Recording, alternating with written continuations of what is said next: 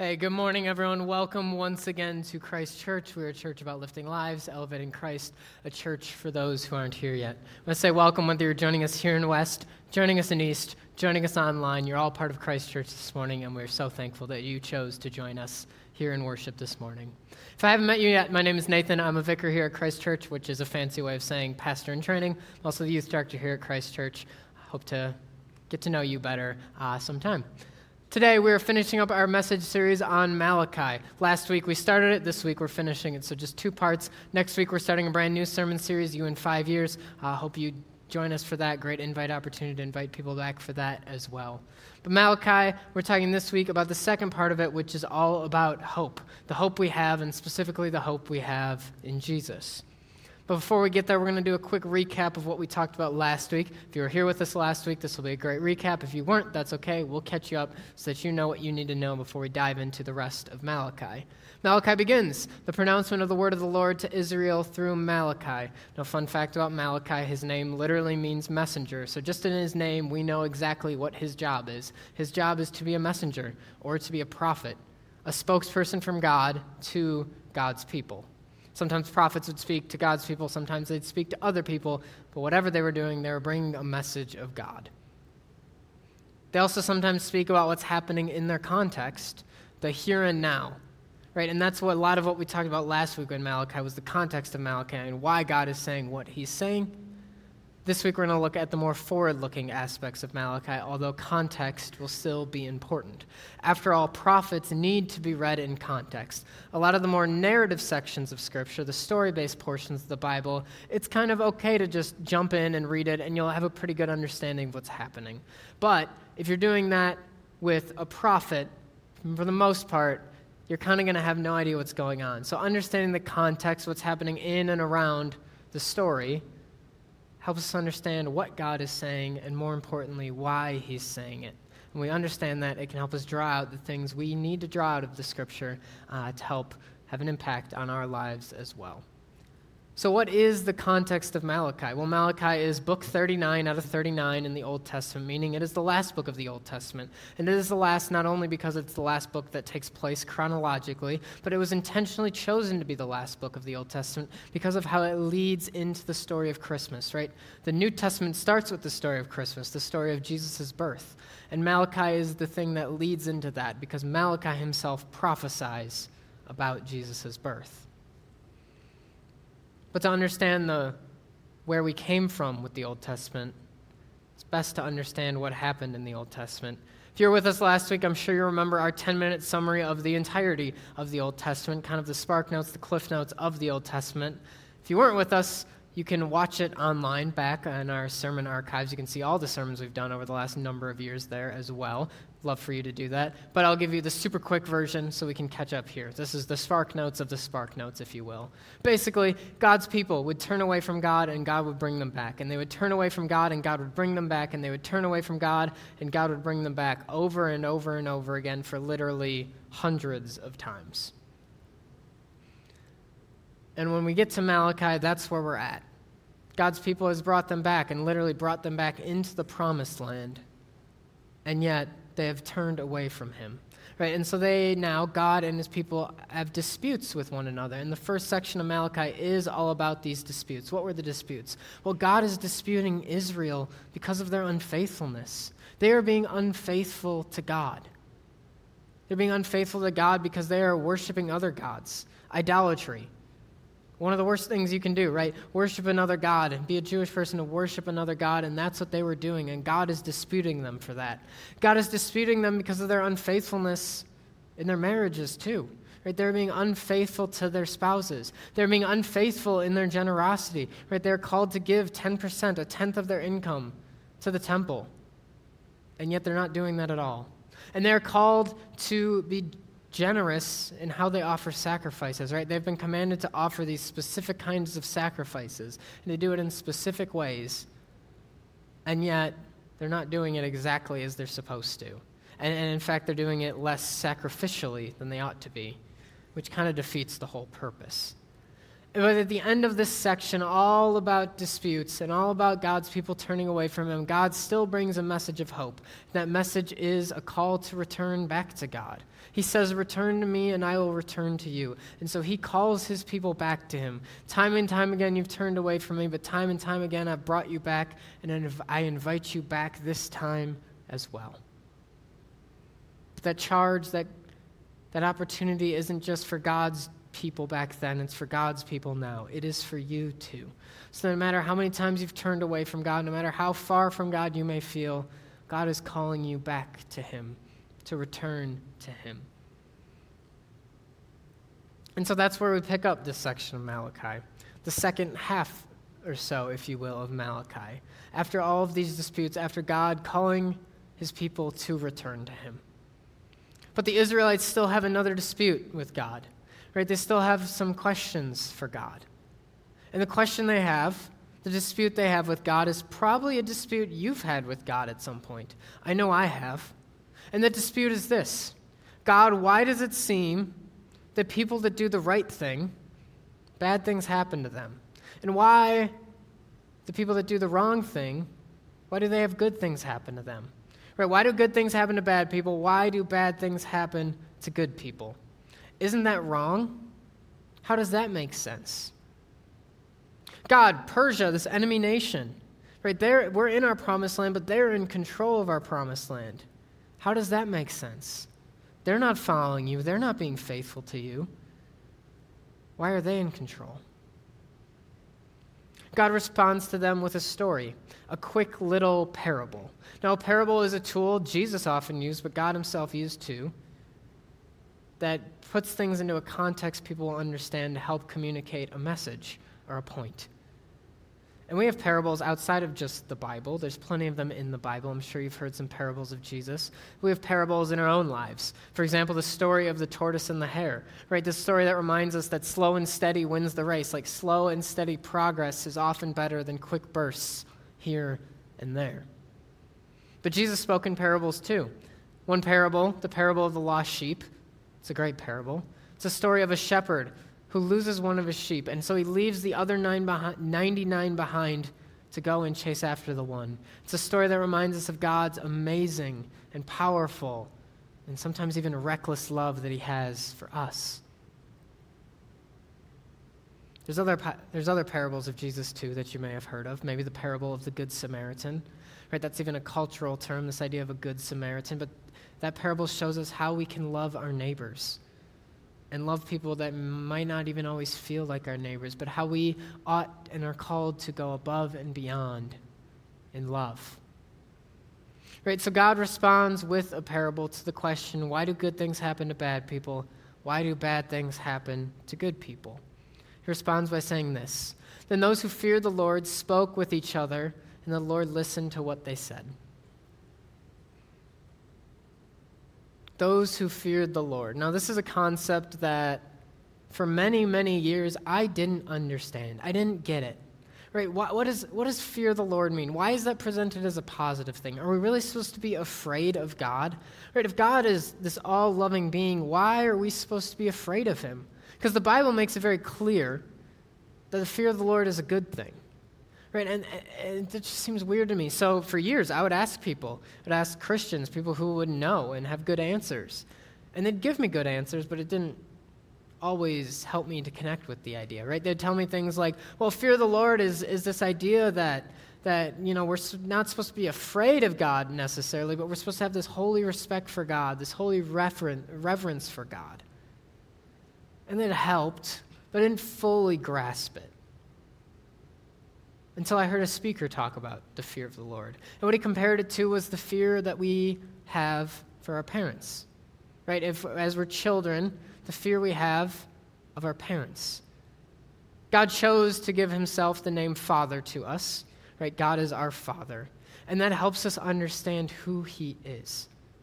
But remember, he's a good father. And so we're not talking about bad fathers or bad parents or abusive parents or anything like that. But if there's a good parent, if you are a good parent, right, you love your children. But loving your children doesn't always mean yes. Doesn't always mean saying yes and giving your children everything they want and letting them do whatever they want. No, because then they're You might get hurt, or might do some bad things, or not grow into the people that you know they're capable of being. Right? The love of a parent often requires discipline. It requires consequences. It requires saying no. It might require putting a young child on timeout or taking a phone away from an older child. Right? The love of parents is the love God has for us. And so when you're a child, you ought to have a healthy respect and reverence, but fear of your parents too. Not that they're going to harm you, not that they're going to do bad things to you, but that if you walk off track, they will discipline you and correct you and help move you back on track. And hopefully that fear will keep you moving in the right direction. So that's what the fear of the Lord is. And the people who did this, the people who were then walking the right track, who were following God's commands, they spoke with each other, and the Lord listened to what they said. Now, this phrase isn't unique to this verse. It's all over the Bible, but it strikes me every time that God cares what we say. Right, this all-knowing, all-powerful God, the fancy theological words for those is omniscient and omnipotent. This God that has the power and the capability to do whatever he wants, cares what we do, cares what we say, cares what we pray about.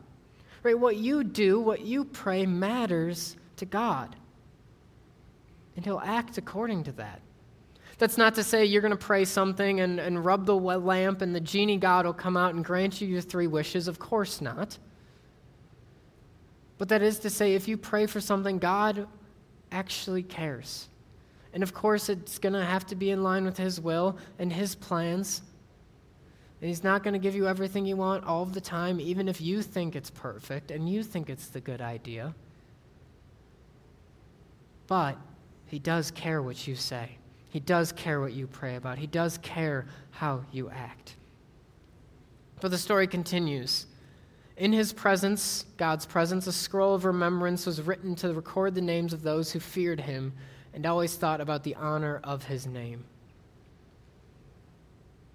The scroll of remembrance is an idea that obviously God didn't need. Right? God didn't need a scroll of remembrance to remember who was following his commands. God's all-knowing after all. He knows these things. But it's an idea that was prevalent in these times. The civilizations at these times would have these scrolls of remembrance to remind the king or the queen who had been following their commands, who had been done things in service to them so that later they could be rewarded. This even shows up in the book of Esther, specifically about the king of Persia keeping one of these books.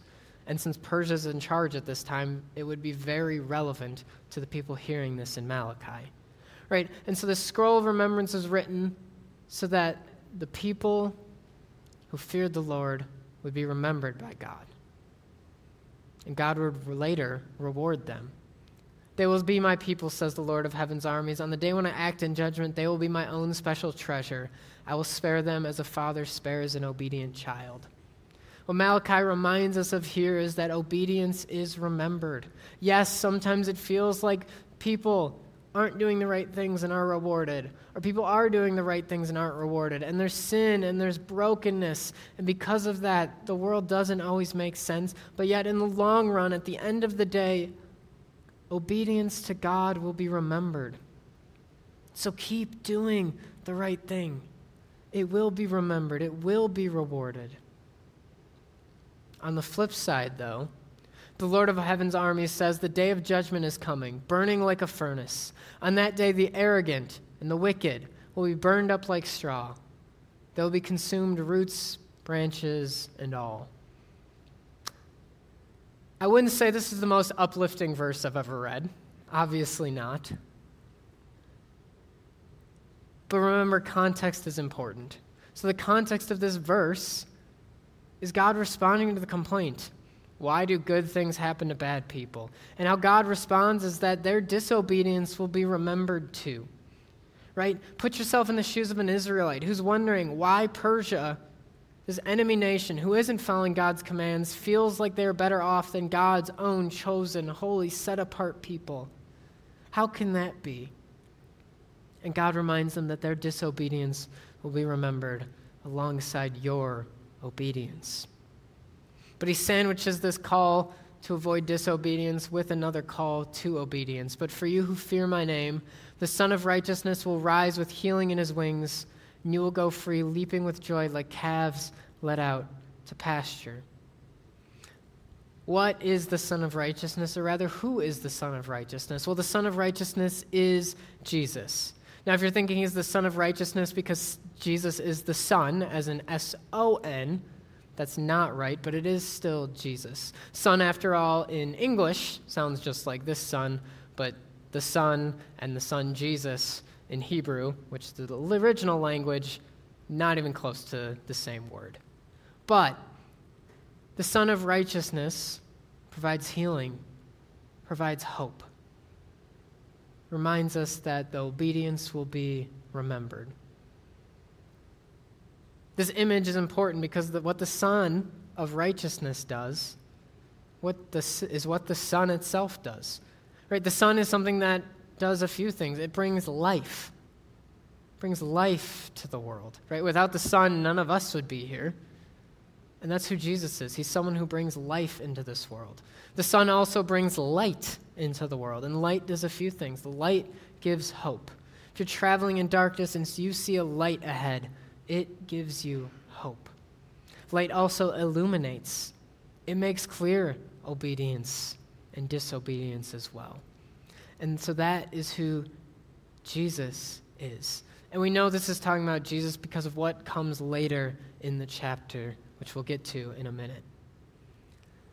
But you will go free. Jesus sets us free, leaping with joy like calves led out to pasture.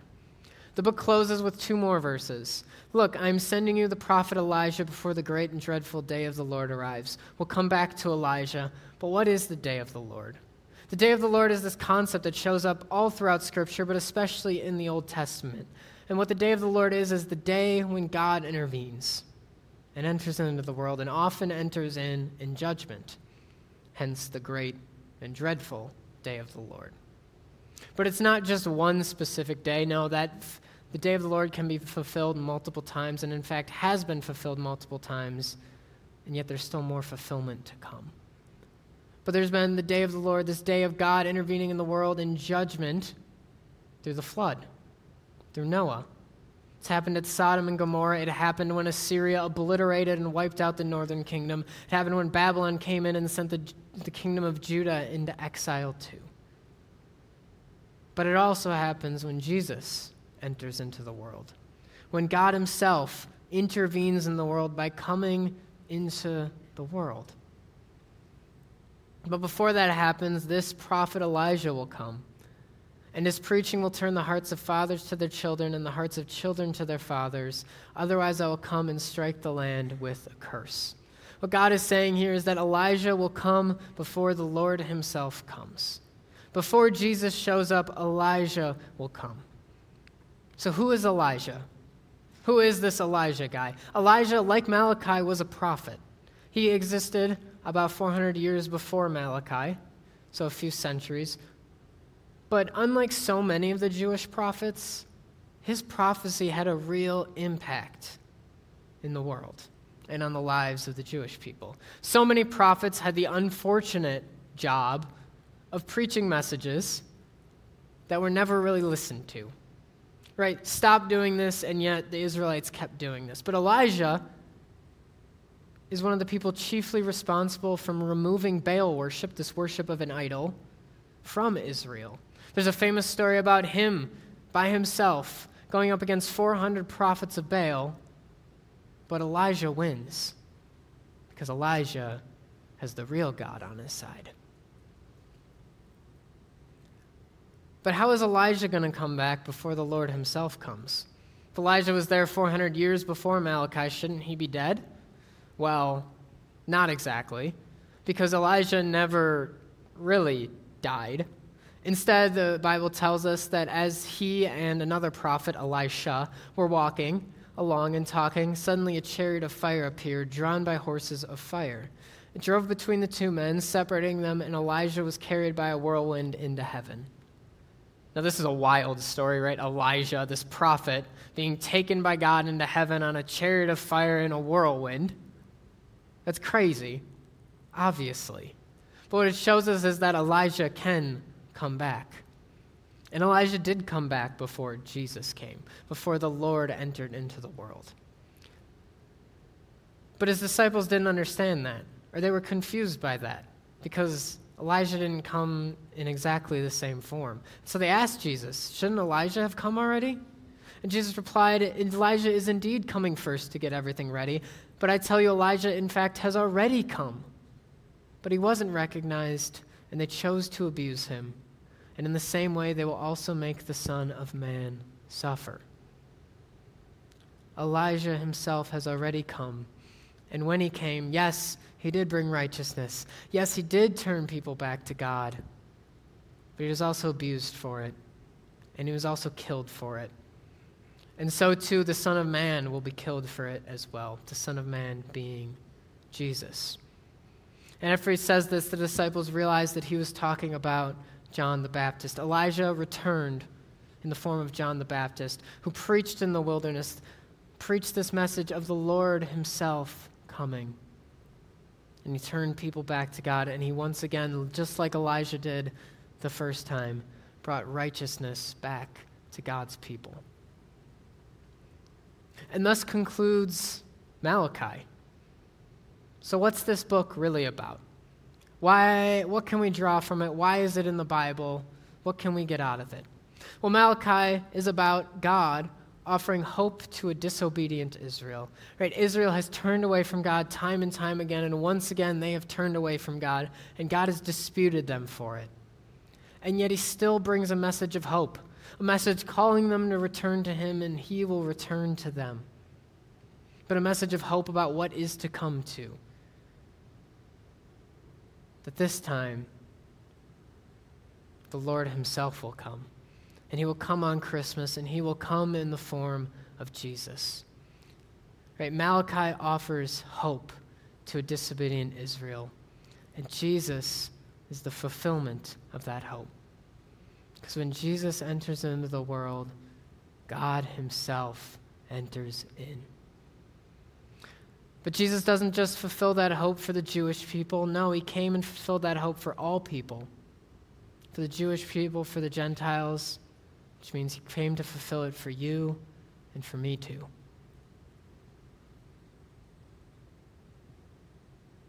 You see, when we sin in our brokenness, because of that, because of our human nature, we are eternally separated from God.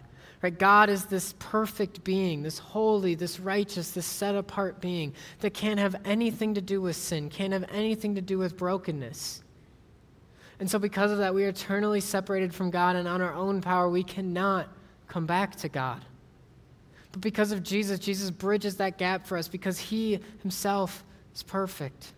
And he died. He offered that sacrifice and took on the punishment for our sins and our brokenness and our evil so that we don't have to. But he didn't just put the sin and the brokenness to death. No, he conquered over them too by rising again in his resurrection. So because of this, we no longer are bound by our sin. We, by the Son of Righteousness, have been set free. And so we are no longer bound by sin and shame and guilt and brokenness. We instead can present ourselves holy and righteous to God. Because of Jesus, we can present ourselves to God. That's the hope of the gospel. That's the hope of Malachi. That's the hope of Jesus. And so then the charge of the book is to live in that hope, to live differently because of that hope. What does it mean to live differently? Well, it's to live with a recognition that we do have this hope. That God, Jesus, entered into the world for all people and for you. That he died and took on the sins and the brokenness of all people and for you. And he rose again and conquered over sin and conquered over death and conquered over your sin and your death and your brokenness for you. That is the hope we get to live into. And so it doesn't matter How many times we've turned away from God and sinned and moved away from God and been broken and not followed his commands, because he still offers the hope to return to him, and he offers the way back to him through Jesus. So church, live in that hope. Return to God. Lay down your shame. Lay down your guilt. And live in hope. Live in the hope of Jesus and the hope of the gospel. Let's pray. Gracious Lord Jesus, we thank you for the privilege it is to study your word, to hear from you through the words you spoke through your prophet Malachi. Help it to speak to us so that we can understand more of who you are and your love for us and the hope you provide for us. God, in moments where we are grieving, or we are mourning, we're stuck in despair, or we feel our shame, or we feel our guilt, help us to be reminded of the hope we have in you, Jesus. And help that hope spur us on to live differently. To be reminded that we are no longer bound by our sin and our shame and our guilt, but we have a hope that comes in you. God, for those of us who feel like we've turned away from you too many times, or we are so far away from you that we can never come back, help us to be reminded that you constantly and continually and will always offer a return to you. And know that when we do, you will too return to us. Jesus, we thank you for all you're doing in our lives. Help us these days, this week, this month, and this new year of 2022 to continue to be reminded of your hope. We love you, Jesus. We pray these things in your holy name. Amen.